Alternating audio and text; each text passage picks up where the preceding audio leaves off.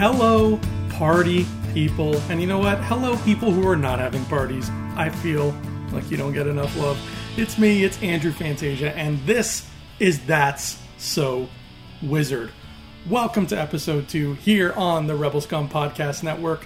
Sorry for the delay in episode 2, but you know what? It's all a matter of timing, baby. I'll tell you, timing is everything when it comes to these things. And I had two options. I could have recorded an episode last week and gotten it out earlier, but not really had a whole lot to talk about, and it probably would have been kind of a bland episode. It would have just been me blabbering about nothing. Who knows, maybe talking about vacuum cleaners. I would have had to fill the time with something. Or I could have waited an extra week and given you the skinny on all the news that came out at San Diego Comic-Con. And I opted for that one, because that one at least sounds like it could be something that could carry a conversation for a full episode. So here's hoping my better judgment won out. This is the Comic-Con heavy episode 2. We're going to talk about a bunch of stuff that hit the news in San Diego. If you were lucky/unlucky enough to be there in the intense heat, waiting in lines, and then pushing your way through crowds, you obviously heard this all before, but I didn't get to hear it come out of my mouth, and that's what's important at the end of the day. That's why you're really here. So what went on at Comic-Con? What news did they drop? What news didn't they drop? Why should we be excited? If you're a movie lover, if you're a genre film lover, if you're just a lover of entertainment, why wouldn't you? I wonder if there's anybody in the world who's just like, nah, you know what? You know what I don't like is being entertained, man. That just does not do it for me. If you are out there and that's how you feel, I'd love to have you on the show and just find out what makes you tick. But no, what is the entertainment world giving us, and what was teased in San Diego Comic-Con? Let's go over a few things. You know, I'm not going to cover everything. Let me get that out of the way here. I'm not going to cover every single thing that happened at Comic-Con, because first of all, I don't really know every single thing that happened at Comic-Con. That's a little secret. Just keep that between you and me. I tried to keep abreast of everything that was going down, but to be honest, the weekend was a bit of a fluctuation of busyness. I had a lot of things going on. I had a cousin who got married on Saturday, and Saturday is the big Comic-Con day, so, you know, it was trying to balance wedding stuff with all of this. I couldn't stay on top of everything. But what I'm going to talk about today is just the stuff that, frankly, I'm going to sound a little selfish here, is important to me, is the stuff that got my attention, that got me excited, or that got me talking. Thankfully, though, the stuff that's important to me is usually pretty mainstream stuff. You know, I'm not going to be like, there was a new art gallery in Hall Z that nobody talked about that I'd really like to dissect. I'm going to talk about stuff you want to hear. You want to hear about Marvel Phase 4? I'm going to talk about Marvel Phase 4 today. But I'm forewarning you now, this is just going to be a little skimming of information from Comic-Con that I think is worth revisiting and taking a deeper look at. So without further ado, let's start where I always seem to start. Let's start where the Rebel Scum Podcast's bread and butter lives. Let's start with Star Wars, baby. Now, the reason I'm starting with Star Wars is because the Star Wars stuff was pretty small. There's not a whole lot of big, juicy info to really cram down our throats, because you know what? Comic-Con's not really the place for that. It's just not. We had Star Wars Celebration, which is the place for that, and we have D23 coming up, which I think is a bit more appropriate. But Comic-Con, I think, needs to sort of stick to its own things, and it did that beautifully. Of course, they talk about a lot of movies at Comic-Con now, more so than they talk about comics. But still, I think that Star Wars doesn't need to be a huge presence here. But we did get a few little bitty things that got me pumped. First and foremost, if you know me from Rebel Scum Podcast, you know how much I dig the visual dictionaries. Star Wars visual dictionaries are everything to me, okay? If a movie called Star Wars ever came out and it didn't have a visual dictionary, I'd be bummed out. I'd go see the movie and I'd have a great time, I'm assuming, and I would probably pick up an action figure or two. But if there was no visual dictionary to accompany a Star Wars thing, I'd be really sad, because I love diving into those. I've talked about it ad nauseum on the Rebel Scum shows. I've even mentioned it talking with some of our homies over there at the Den of Nerds, and I brought up the fact that I am still clueless. I'm still in the dark. I'd love to know if the Disney Plus Star Wars shows are going to have these. Is The Mandalorian, when all is said and done and The Mandalorian ends after whatever 3 seasons or however many we're going to get, is The Mandalorian going to get a nice, big, juicy, hardcover visual dictionary? And I hope the answer is yes, because if there isn't, I'd be very sad. I love flipping those pages and seeing the beautiful photography that DK employs and the breadth, the sheer breadth of information that's in those books. When I was growing up, that's how I became a Star Wars fanatic, man. Not from watching the movies over and over. Obviously, that happened too. But you know what? In the movies, they don't tell you the name of the planet that Greedo is from. In the movies, they don't tell you what kind of blaster Han Solo uses. They don't tell you that Chewie's weapon is called a bowcaster. How do you find that crap out? You open up a visual dictionary, and the folks at Dorland Kindersley are nice enough to point out, yeah, these are the answers to all those questions. That's why I love those books so much. They are just sheer vaults of cool little info. And the idea of getting a Star Wars property, especially one that looks as deep and full of lore and fun as The Mandalorian, and not having a visual dictionary to back that up, oh, that makes me sad. So I'm really hoping that they're just going to be pumping. I mean, they like money. Star Wars likes money. Disney likes money. So if they can sell us a visual dictionary, I'm sure they will. I hope to every god that there is, the Greek gods, the Roman gods, maybe even a few Norse gods, that they keep those visual dictionaries coming. But we do know we are getting one for Rise of Skywalker. It'd be silly if we didn't, because The Last Jedi and The Force Awakens have one. And the Rise of Skywalker one, when I looked it up, it's quite a bit thicker than the ones for the first 2 movies, which gets me really excited because it tells me there's a lot more stuff packed into this giant film, which we all know, I am hoping and praying, is also going to be at least 3 hours long, because that makes me excited too. But we got the cover of The Rise of Skywalker's visual dictionary. And how does it look? It looks pretty much exactly like what we would expect. Usually with the Star Wars visual dictionaries, they take a non-human character, or at least a character with a mask, or just like a non-human face, and they put them on the front, and it's cool and it's engaging looking. Usually the old visual dictionaries would have like Yoda or Darth Vader or a stormtrooper on them. And they've been keeping up with that theme with the sequel trilogy. In The Force Awakens, you had a nice big photo of Kylo Ren. In The Last Jedi, you had a photo of a Praetorian Guard. And now, with The Rise of Skywalker, you've got a photo of a Knight of Ren. And I think that that's an interesting little conversation piece about this cover, because everything is labeled. It's a DK book, so they label everything. They label all the stuff on the cover. There's a gun, there's Rey, vehicles, etc. But the Knight of Ren is just labeled as a Knight of Ren. They don't say the character's name. And that's something that I don't think we've talked about too often on Rebel Scum podcast, is, these Knights of Ren, do they have names? I'm assuming that they're all, something Ren. George Wren, Wilbur Wren. I hope Wilbur Wren is canon. That should be a thing. But I don't know if that's something we're going to find out in the movies themselves, or if the visual dictionary is going to spell that out for us. But it's very fascinating that the cover doesn't give that away. It does give away, though, that we are getting a new ship called the TIE Dagger. And the TIE Dagger, it's the continuation of a long, long line of traditions where we keep seeing new TIE ships.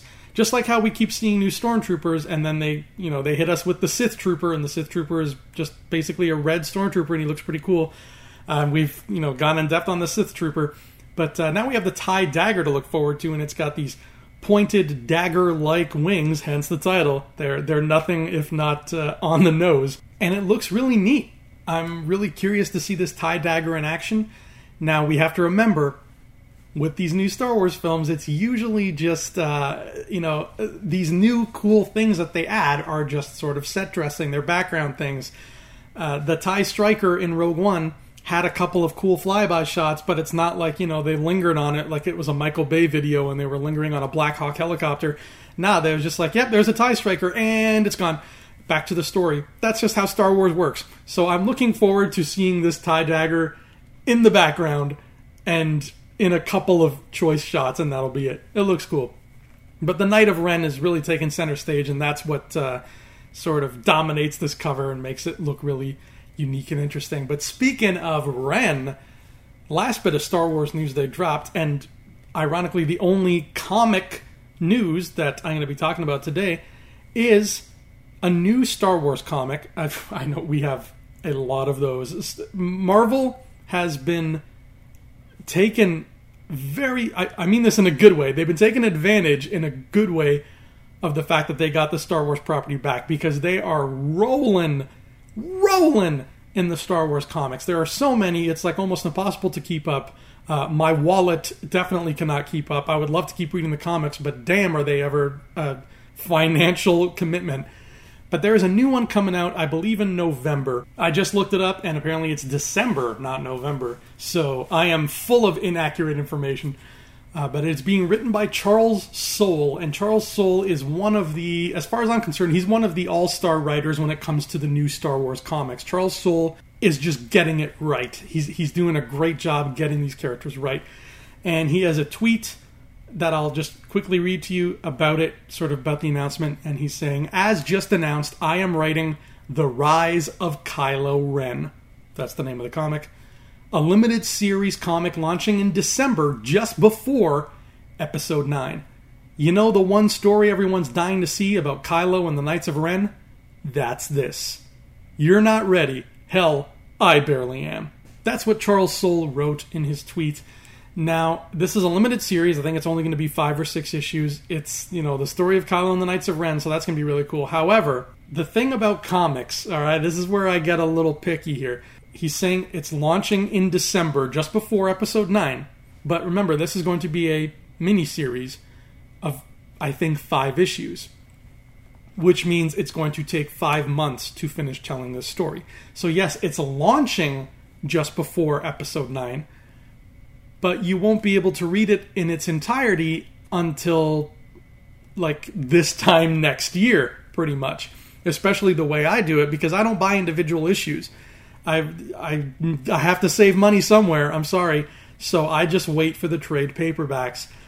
And that's going to be the case here. I'm going to wait for the trade paperback, which will probably be out maybe this time next year, if not next August.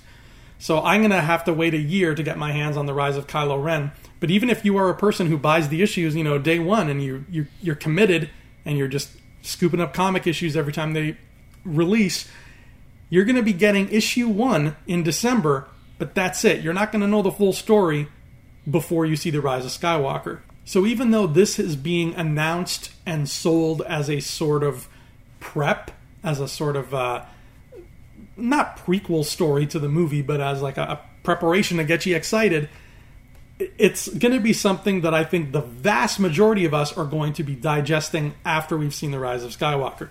But still, I'm excited for a comic about Kylo Ren, because you know what? Even though there are a bajillion comics in the Star Wars world right now, there has only been one that has touched on the sequel era characters and things, and that was the Poe Dameron comic, and even that took place before The Force Awakens. So it's really nice to see the sequel characters start to get used more often in the new material that expands the universe, because they really couldn't do that up until now. So I'm glad something like this is about to exist, and I can't wait to get to know the Knights of Ren even more. Now, speaking of scary dudes in masks who go around presumably killing people, there was an announcement made at Comic-Con this year that was, it wasn't really talked about. This is one of the ones that I think I'm going to be in the minority when I say I'm really, really excited for it. But that announcement was the Halloween movies. I'm a big fan of Halloween, of the Michael Myers Halloween series, most of it. Some of it is great, some of it is literally the worst movies I've ever seen in my life. But I loved the original Halloween and original Halloween 2 and 3, especially 3. 3 is amazing. If you've not seen, you know what, Halloween 3 is a topic for another day. But Halloween 3, Season of the Witch, is one of my favorite cheesy 80s movies ever made. But we'll get to that another day. Regardless, last year we had the Halloween Legacy sequel. I was going to call it a reboot, but it's not. It's a Legacy sequel with, let's face it, kind of a lazy title. But it was pretty damn good for the most part. It had its flaws.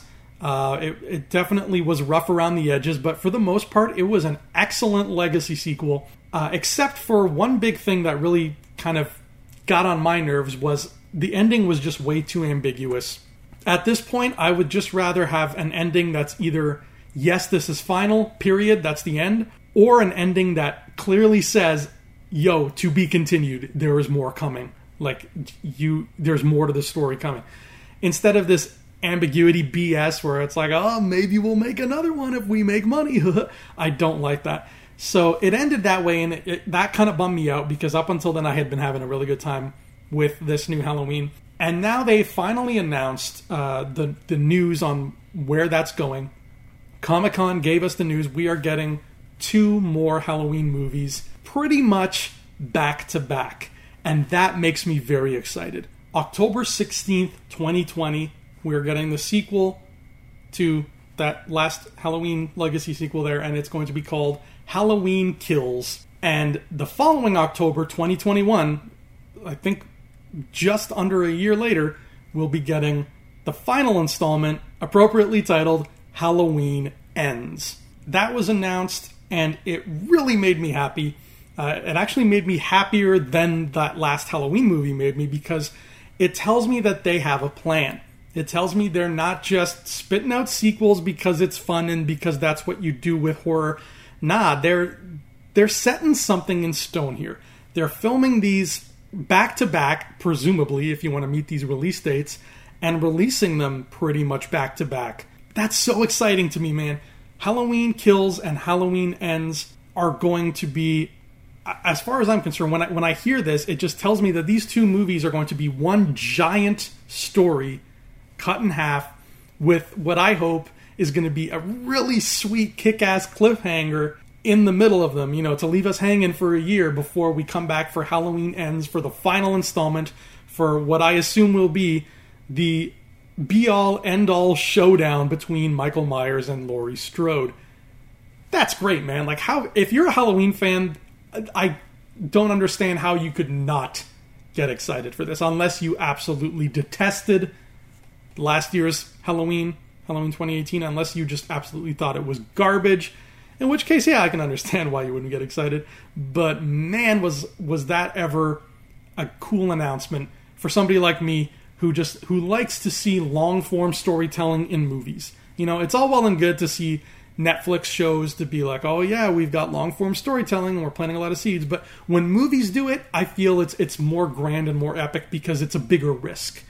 When a movie comes along like Infinity War or, The Lord of the Rings or Back to the Future, where it's like, yeah, we're going to end on a cliffhanger. We don't care.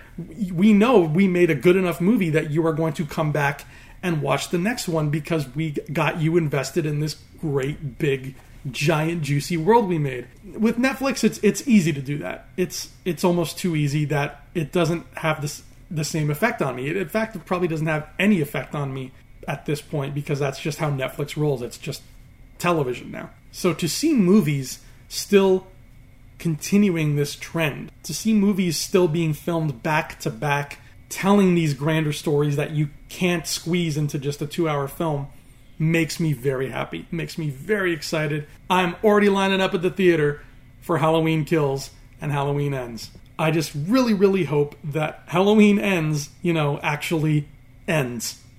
That is the end of the story. Because if you call it Halloween Ends and you still make it ambiguous, guess what? We got a problem, and you need to look up what certain words mean in the dictionary. Speaking of Netflix, next thing I want to talk about is a trailer we got for the Netflix show The Witcher. So Henry Cavill is the Witcher. He's got black eyebrows but white hair, because that's how Witchers roll. And he's running around fighting spiders and being medieval. He's got swords. He's riding horses at some point. I think there's some horseback action. It's a decent trailer. It's a decent trailer for a fantasy show. it got me excited for the show. I mean, I'll watch it. I'm paying for Netflix, so I might as well watch it. But here's the thing: I'm just loading some shells into my unpopular opinion shotgun right now. Okay, I really like Henry Cavill. I think he's a cool dude. I think he plays a great Superman. I think he was awesome in Mission Impossible Fallout. So I love it. I'm more than anything else, I'm excited to see Henry Cavill. I'm a Henry Cavill fan. I'm excited to see him. I really, really don't like the character Geralt of Rivia, the Witcher himself. I really cannot stand that character. Granted, I'm going to put a little asterisk next to this. I've never read any of the novels. I've only experienced the character through the video games, which are based off the novels. The novels are OG. One day I want to read the novels, and if I read the novels and it turns out Geralt of Rivia, hey, he's an okay guy, he's a good character, I'm going to come back on this show and I'm going to eat those words, and I'm going to be like, yeah, I'm sorry, Geralt, I'm sorry I smack talked to you on That's So Wizard, but you're alright. However, as it stands, having just experienced Geralt of Rivia through the video games, I have to say, man, I straight up hate this character. Like, I hate not just this character, but characters like him. And the reason I hate Geralt of Rivia is he's one of those characters where you can tell it's just the author, whoever's writing his dialogue, whoever's, bringing him to life, whatever the writer is behind the scenes there. It just feels like that writer trying ridiculously hard, like pathetically hard, to be badass. That's what he comes across as. He's this guy who's like, I'm the Witcher. I'm really good at fighting. I win every fight that I ever start. Oh, there's a woman. I'm going to sleep with her because I sleep with every woman I see. I'm a badass. I cannot tell you how much I hate characters like that. I cannot stand characters like that. They are so, first of all, archaic. Like, they're so old-fashioned. Maybe back in the 70s, that was like the cool thing to do, is have your protagonist be about as likable as a dirty toilet brush. But, it's the modern era. Have some complexity. And I'm sorry, but the Geralt of Rivia that I met in those video games did not have complexity. I mean, literally, the plot of the game was Geralt's girlfriend went missing, and he's like, I'm going to find her because I love her and I'm badass. And then what happens throughout the course of the game? You just run around town sleeping with every woman you see on your quest to save the woman you love. No, it's not a good character at all. It is a horribly written character. Come at me, Witcher game fans. Again, I'm not dissing the books because I have not read the books. I really hope the books are better. I'm just talking strictly about the Geralt that I met in those games is straight up, I'm not sugarcoating this, a horribly, wretchedly written character. So I am cautious about this show because from what I saw in the trailer, it looks like it's going in that direction, man. It looks like it's just like, hey, Geralt, look, there's a monster. I'm not worried because I'm Geralt of Rivia and I kill everything I fight. Now let's go have sex. I'm not into that character whatsoever, and that looks like what they showed me in that trailer. So I really hope, some cooler heads prevailed. I really hope somebody in the writer's room actually knows what they're doing and actually knows how human beings work and are going to give us a character who's a human being. Because if not, I'm not going to be pleased with that show, Henry Cavill notwithstanding. But let's make like Henry Cavill, reload our arms, and roll up our sleeves. Because it's time to talk about Marvel Phase 4, baby. And what I find really interesting about Marvel Phase 4 is that from this point forward, it looks like, the phases, Marvel's phases, are going to be a mixture. It's like a bag of mixed nuts.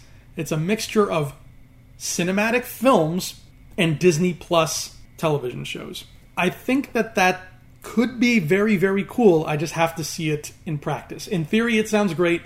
In practice, who knows? Because, again, as much as I love, Netflix original shows, as much as I love Stranger Things and Sex Education and The Dragon Prince, etc., it just does not have the same effect, on me at least, as going to a movie and seeing a big, epic movie on a big screen and feeling that specialness that a movie brings. Aside from Stranger Things, I don't think I've ever seen a streaming show that has that specialness to it.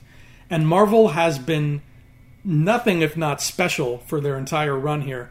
Maybe with the exception of The Incredible Hulk, but we won't talk about that. But Phase 4 was announced. Finally, we got our announcement of Phase 4. And it's a very small phase, sort of. It's a very small phase, sort of, because Phase 3 was giant. Phase 3 was a big... I think there was like 11 movies in Phase 3 or something like that. Phase 4 has... It's going back to basics here, but it's still giving us a lot of content. It's giving us 5 movies. Legit, you walk into the theater, you buy a ticket, sit in the dark, movies, and then 5 Disney Plus streaming series. They're promising us that these streaming shows are going to be, bigger and better than any streaming show we've ever seen. Disney and Marvel obviously have all the money in the world, so if anybody can make these shows feel big and special and epic, it's them. But in the meantime, I'm going to be cautiously optimistic. But let's take a gander at what they gave us. What's the lineup for Marvel Phase 4? Well, we're kicking things off with Black Widow. This is a movie. Black Widow, May 1st, 2020. I'm really excited for Black Widow, and about a year ago I wasn't. And the reason I wasn't, it has nothing to do with the fact that it's Black Widow. I love Black Widow. I think ScarJo plays her to a T. She is such a skilled actress, and she brought such great life to this character. It's just the idea of a Black Widow spinoff felt weird to me a year ago because I was like, we're in the middle of like Thanos and cosmic stuff. Are we really going to do a random spinoff where it's just a spy movie? Like, what could possibly happen here? But now that we've all seen Endgame and taken a look at the box office results, we have all seen Endgame. We know now that Black Widow is gone. She's a dead body. She's one of the casualties of Avengers 4. So it's really interesting to get this peek into her life.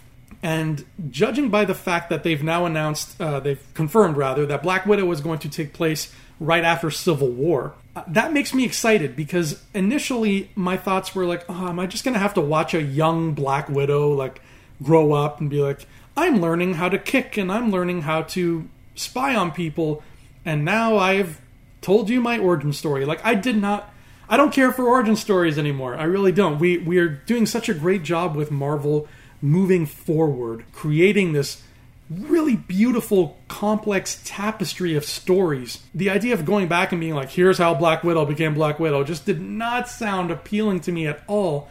But now that I know that's not the case, now that I know, yeah, it's going to have some flashbacks and stuff, but it's a story set in the middle of Phase 3 where she takes off after Civil War and she's on the lam. That is cool, man.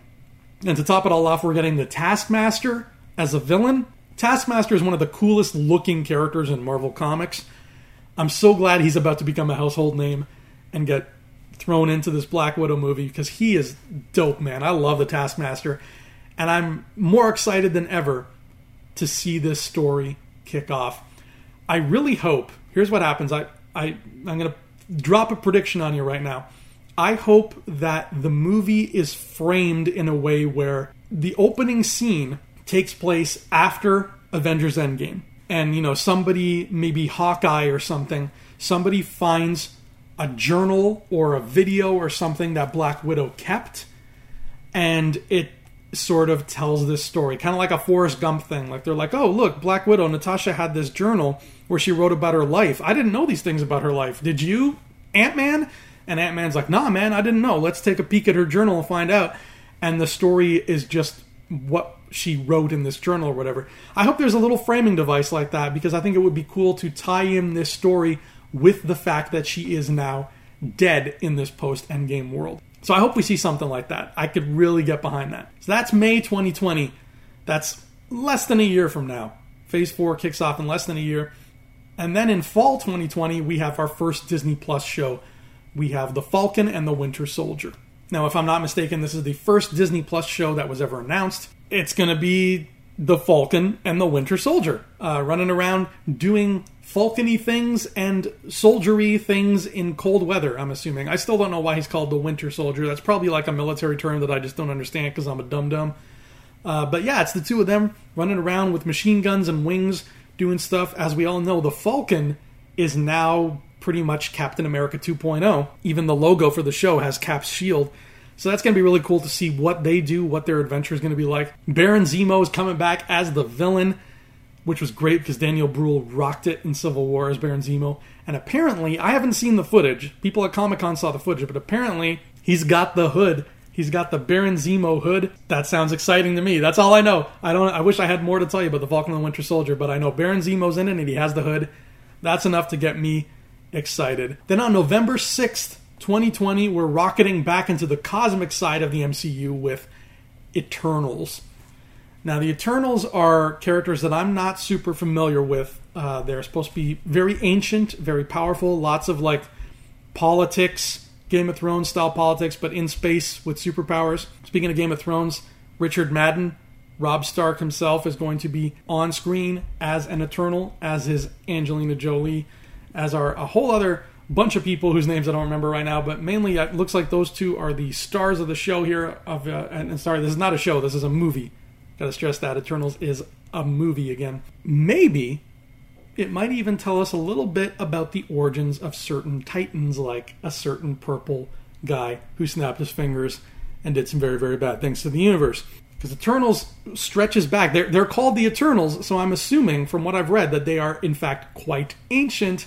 So we will probably see some ancient Marvel lore and some origins for characters like Thanos, maybe even origins for characters like Ego. Wouldn't that be neat if Ego shows up again? If Kurt Russell comes back in Eternals somehow? That'd be really cool. I'm very excited to see what this pocket of the universe unlocks, because I feel like there's a lot of cool stuff in the cosmic side of the MCU that we've only just scratched the surface of. Then we move into 2021, February 12th, 2021 to be precise, 2 days before Valentine's Day.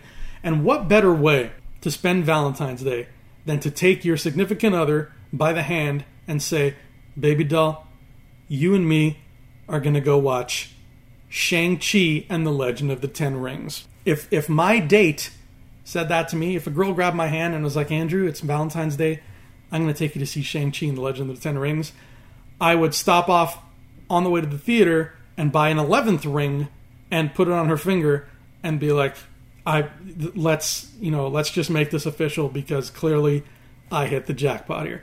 Shang-Chi and the Legend of the Ten Rings is another film. It's the third film in Phase 4, and it looks so friggin' fun. And we haven't seen anything of it. We've just seen a casting announcement, and we got the title. The actor Simu Liu has been cast as Shang-Chi, and guess what? He is a good old-fashioned homegrown Canadian boy like me. So I am doubling down on how much I love Shang-Chi right now.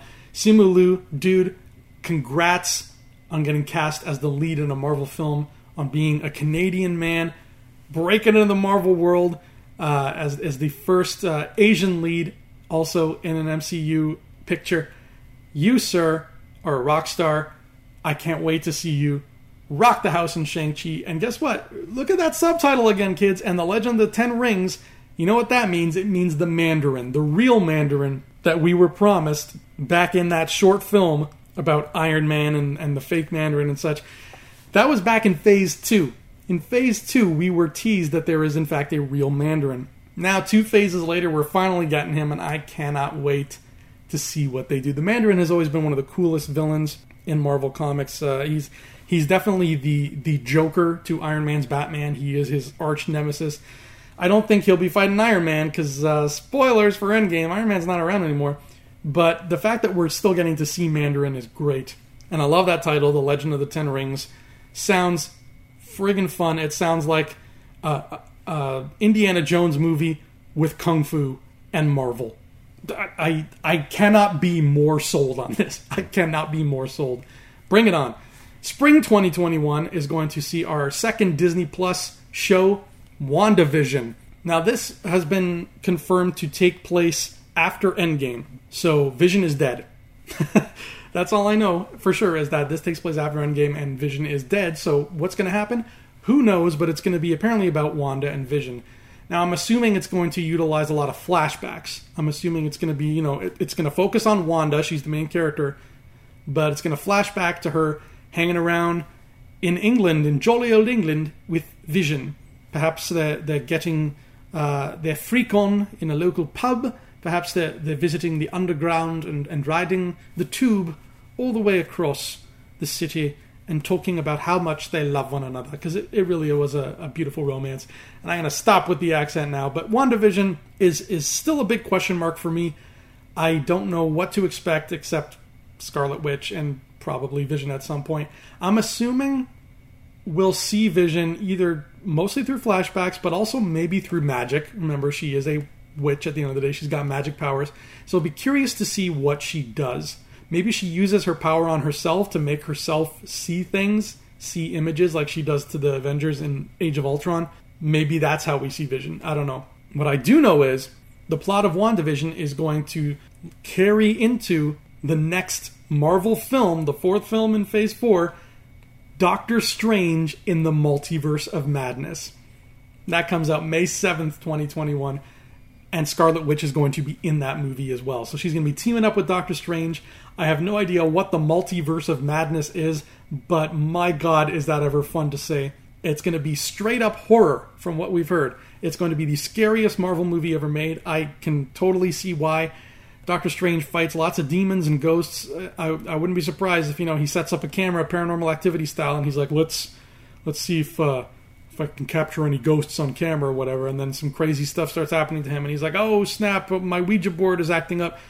Who knows? With Doctor Strange, it could really go in so many different crazy directions. They haven't announced, as far as I know, if Chiwetel Ejiofor is back as Baron Mordo, but dude, he better be. I mean, he's great. Baron Mordo's his arch enemy, so get him in there. I'm sure they'll find a way to squeeze him in, and the fact that we're getting Scarlet Witch in there too is just great. I love when Marvel does that, and it's just like, hey, put this other character in this movie, because why not?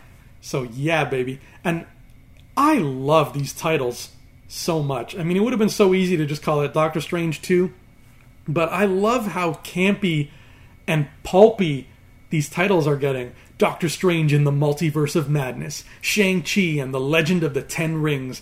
That just is so much fun. The title itself is entertaining.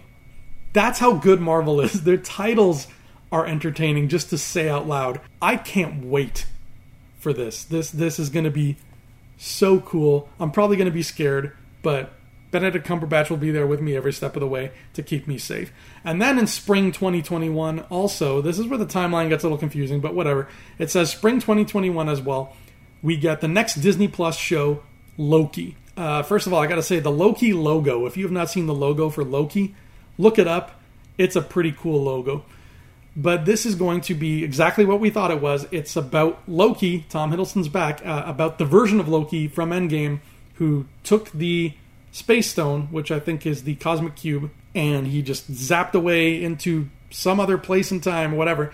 He's gone from the timeline. He's somewhere else. This is going to be about him doing whatever he did right after that point. That's going to be a lot of fun to see. Again, that's all we know, but damn, does that ever sound fun? I think Tom Hiddleston's going to rock this show. I'm going to go out on a limb right now and say that this is going to be my favorite Disney Plus show in Phase 4. I'm just calling it right now. I'm calling it like I see it. But immediately after that, in summer 2021, we have another Disney Plus show called What If? Now, this is a very famous Marvel tradition. They've been doing this for years, where they have a character named Uatu the Watcher, and Uatu the Watcher just shows up in these comics, and he's like, here's a story that's not canon, but it's like, what if Wolverine was bitten by a radioactive spider instead of Spider-Man? Or like, what if Hawkeye married the Winter Soldier? Like, it could be anything. It completely off-the-wall, non-canon stuff. And again, the logos for all these announcements, by the way, for all these shows and movies are great. The logo for What If is literally just the Marvel logo, just replaced with the words What If ... Is this going to be more of an anthology series like Black Mirror or Twilight Zone, where we're going to have Jeffrey Wright doing the voice of Uatu the Watcher? Jeffrey Wright's got a great voice. He's perfect for it. And he's just going to show up, I guess, and every one of these episodes is going to be a different what if question. He'll be like, hey guys, what if Peggy Carter got the super soldier serum instead of Steve Rogers? I think that's actually one of the episodes that they announced. And we're going to get to see stuff like that. Now, I don't know if it's been, explicitly stated or not, but I don't know if, the cast situation, are they getting Chris Evans and Robert Downey Jr. to come back and play Captain America and Iron Man in these certain stories? Is that how it's going to work, or is it just going to be, a smaller cast? I'm really curious about what the What If is going to be like. But I think it'll be a fun little treat. It's totally not canon. It's just something else entirely. But it's a very Marvel thing. It's a huge Marvel tradition in the comics. So it's really nice to see Phase 4 embrace that and really just kind of wholeheartedly give us these big budget What If stories. Then in fall 2021, the final Disney Plus show in the lineup, Hawkeye. And we don't know much about this, except it looks like it might be about Hawkeye training the character Kate Bishop, who in the comics sort of took up the mantle of Hawkeye. So it sounds like it's going to be that kind of deal. I'm picturing just Jeremy Renner taking up this girl as his apprentice, and he's like, okay, Kate Bishop, here's a bow and arrow. Let's go shoot some targets. And Kate's like, I'm a rebellious teen. I don't want to shoot targets. I want to go to, the disco and talk on my phone. I'm really out of touch with what century I'm living in. But, I'm picturing it like that kind of thing. Like he's a grizzled, sort of grumpy, reluctant mentor, and she's his sort of teenage protege, and she's trying to learn the ropes, but she doesn't have patience, and he doesn't have patience for her, and they have to sort of help each other learn. It's going to be like a Mr. Miyagi, Daniel Son kind of situation, but with Hawkeye and Marvel. I hope that's the case, because that sounds fun to me. I love Jeremy Renner as Hawkeye. I'm really curious to see where this goes. And then finally, on November 5th, 2021, we will be getting the final movie in Phase 4, Thor: Love and Thunder. This fourth Thor movie was announced a few days before this announcement came out. It was sort of made official where they said, yep, Taika Waititi's coming back and he's going to do Thor 4. For me, I can't tell you how exciting that is, because I love when these big franchises like this break free of the norm, when they break free of the box of normalcy, when they think outside the box, they do something different. And in this case, in the case of these particular Marvel movies, the norm, for me at least, is the concept of trilogies. That's how they sort of labeled everything. They're like, guys, there's going to be an Iron Man trilogy, a Thor trilogy, a Captain America trilogy, and an Avengers trilogy. It was all about trilogies. And even now, that's the way it seems to be rolling. They're like, yeah, we're going to get a Black Panther trilogy. We're going to get a Doctor Strange trilogy, etc. So I love the idea that with at least one franchise within the MCU, they're saying, nah, you know what? Screw that. People love Thor. People love Chris Hemsworth. People love Taika Waititi. We still have great ideas. Let's make a fourth movie, because why not? I'm so happy that this can exist. Again, great title too, Thor: Love and Thunder. It's so cool. And if you take a look at this logo, again, they are rocking the logos. This logo looks straight out of 80s heavy metal. I mean, look at the movie Heavy Metal. Look at their logo. It's pretty much the logo for Thor: Love and Thunder. And Thor Ragnarok had that sort of vibe to it, especially the trailer. It had that heavy metal vibe. So they're really embracing it wholeheartedly. I'm picturing every poster for Thor: Love and Thunder is going to look like a Metallica album cover. And I am 100% okay with that. Taika Waititi's back. Chris Hemsworth is back as Thor, obviously. Natalie Portman is back. Huge shock. I did not see this coming. She is back not only as Jane Foster, but she is going to become the female Thor. Female Thor was a big deal in the comics. I never learned anything about her. I don't know what her deal is. I don't even know if it's Jane Foster in the comics or not, or if it's somebody else. But I don't care about, consistency like that. I just want to see a good movie. The fact that Natalie Portman's coming back to be female Thor sounds pretty cool to me. I am 100% cool with that. 2 Thors for the price of 1. But my favorite aspect of this, obviously, is my girl, one of the most beautiful women in the world, Tessa Thompson, is back as Valkyrie. Love this lady so much. What's not to love about Thor: Love and Thunder? That just sounds fantastico. Bring on November 5th, 2021. Now, interestingly enough, when we first took a look at this slate, we're like, okay, that's just 5 movies and then 5 shows, so I guess there's more to Phase 4 coming up. But no, Kevin Feige made it clear. He's like, yeah, what you see here is Phase 4. That's it. So you got Black Widow, you got Falcon and Winter Soldier show, you got Eternals, Shang-Chi, WandaVision show, Doctor Strange in the Multiverse of Madness, Loki show, the What If show, the Hawkeye show, and Thor: Love and Thunder. That's Phase 4. Then they made a little special announcement, like a PS announcement, where they brought on Mahershala Ali, and he's like, guess what, guys, I'm going to be hunting vampires, because Blade is a thing that's coming back. And they showed off the logo for Blade, but that's all we got. It was just a logo and the casting announcement. We don't have a date. We don't even have a confirmation of whether Blade is going to be a movie or a TV show. All that seems to be clear about Blade, given what Kevin Feige said, is that it is, in fact, a Phase 5 thing. This is something that we got to wait until Phase 5 for. Now, of course, Phase 5 sounds like a long way away because we still haven't even seen Phase 4, but Phase 4 is very short. It's literally 2020 and 2021 is Phase 4. So Phase 5 is only 3 years away. But it's very interesting that, we're still missing so much. There's still so much more out there. There's still Black Panther 2. There's still Captain Marvel 2. There's still Spider-Man 3. There's still Guardians of the Galaxy 3. And then, of course, there's all this business with the X-Men and the Fantastic Four that they talked about, but they didn't specify. They just pretty much said, yeah, Fantastic Four is coming. The mutants are coming, but we don't have time to get into that right now. So that's obviously going to be Phase 5. I will admit, I am a little bummed that Phase 4 doesn't have a Fantastic Four movie, just because, it's the number 4. It fits. It just would be so fitting. But that's okay. I'll live. I'm getting Thor Love and Thunder and something called the Multiverse of Madness. I will live. Interestingly, though, there's no Avengers movie in this slate because they got to build up to it again. And I think that's really smart because we just got 2 huge Avengers movies in a row. Pace yourselves. I'm sure we'll get one in Phase 5, and when that happens, it'll be all the more exciting because we'll have not had an Avengers film for 4 years? 5 years? So that'll make it really, really special. I'm all for that. And that was the news dropped by Marvel at San Diego Comic-Con 2019. Phase 4 is here. Well, not here, but we finally know what it is, which is great. And I can't wait to see all the secret little cameos and interesting little pieces of world building they're going to drop.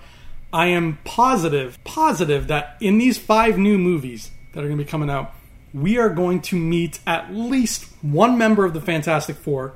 We are going to meet at least one mutant character. Like, I'm positive that is going to happen, and I can't wait to see those little cameos and fun things peppered in there and sprinkled in there. I'm still holding out hope that David Harbour is going to be playing the Thing in Black Widow. Even though they say his name's Alexei, I'll believe it when I see it, Alexei, okay? So those great little pieces of world building that Marvel does so well, I cannot wait to see how they integrate that into the films and the Disney Plus shows. It's going to be a great phase. I think we can all agree this is going to be one sexy as F phase.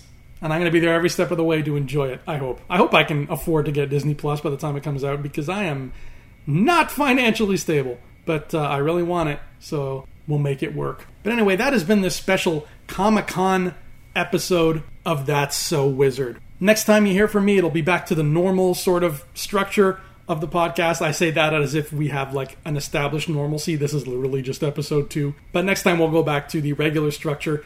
And if you remember from episode 1, the regular structure also includes a little segment called With All Due Retrospect, where I go back and watch a film that I haven't seen in a very, very long time and then just talk about it again. I'm going to give you a sneak peek of what I'm going to talk about, just so in case you want to watch it, you can follow along and we can discuss it together, sort of. It's a podcast, it's not a two-way street, but you know what I mean. Last time I talked about Rambo First Blood, and because we have Rambo 5 coming out later this summer, I want to kind of snowball with that. So next time on That's So Wizard, I'm going to be talking about Rambo First Blood Part 2. So if you have access to Rambo First Blood Part 2, you know what? Go ahead, pop that DVD in, give it a watch, and then next time on That's So Wizard, when I talk about it, you won't be like, I can't remember what this guy's talking about because this idiot's going on about a movie that came out in 1985. No, you can join along with me and be like, I agree, Andrew. I think that scene was very good. Or, Andrew, I disagree. I think you're interpreting this the wrong way and you're a dumbass. But look forward to that next time. Look forward to me. Hopefully you look forward to me. I hope you enjoyed Comic-Con. I hope you liked Phase 4 and everything that we learned. I'll see you next time on That's So Wizard here on the Rebel Scum Podcast Network. My name is Andrew Fantasia. Thank you so much for tuning in. See you next time.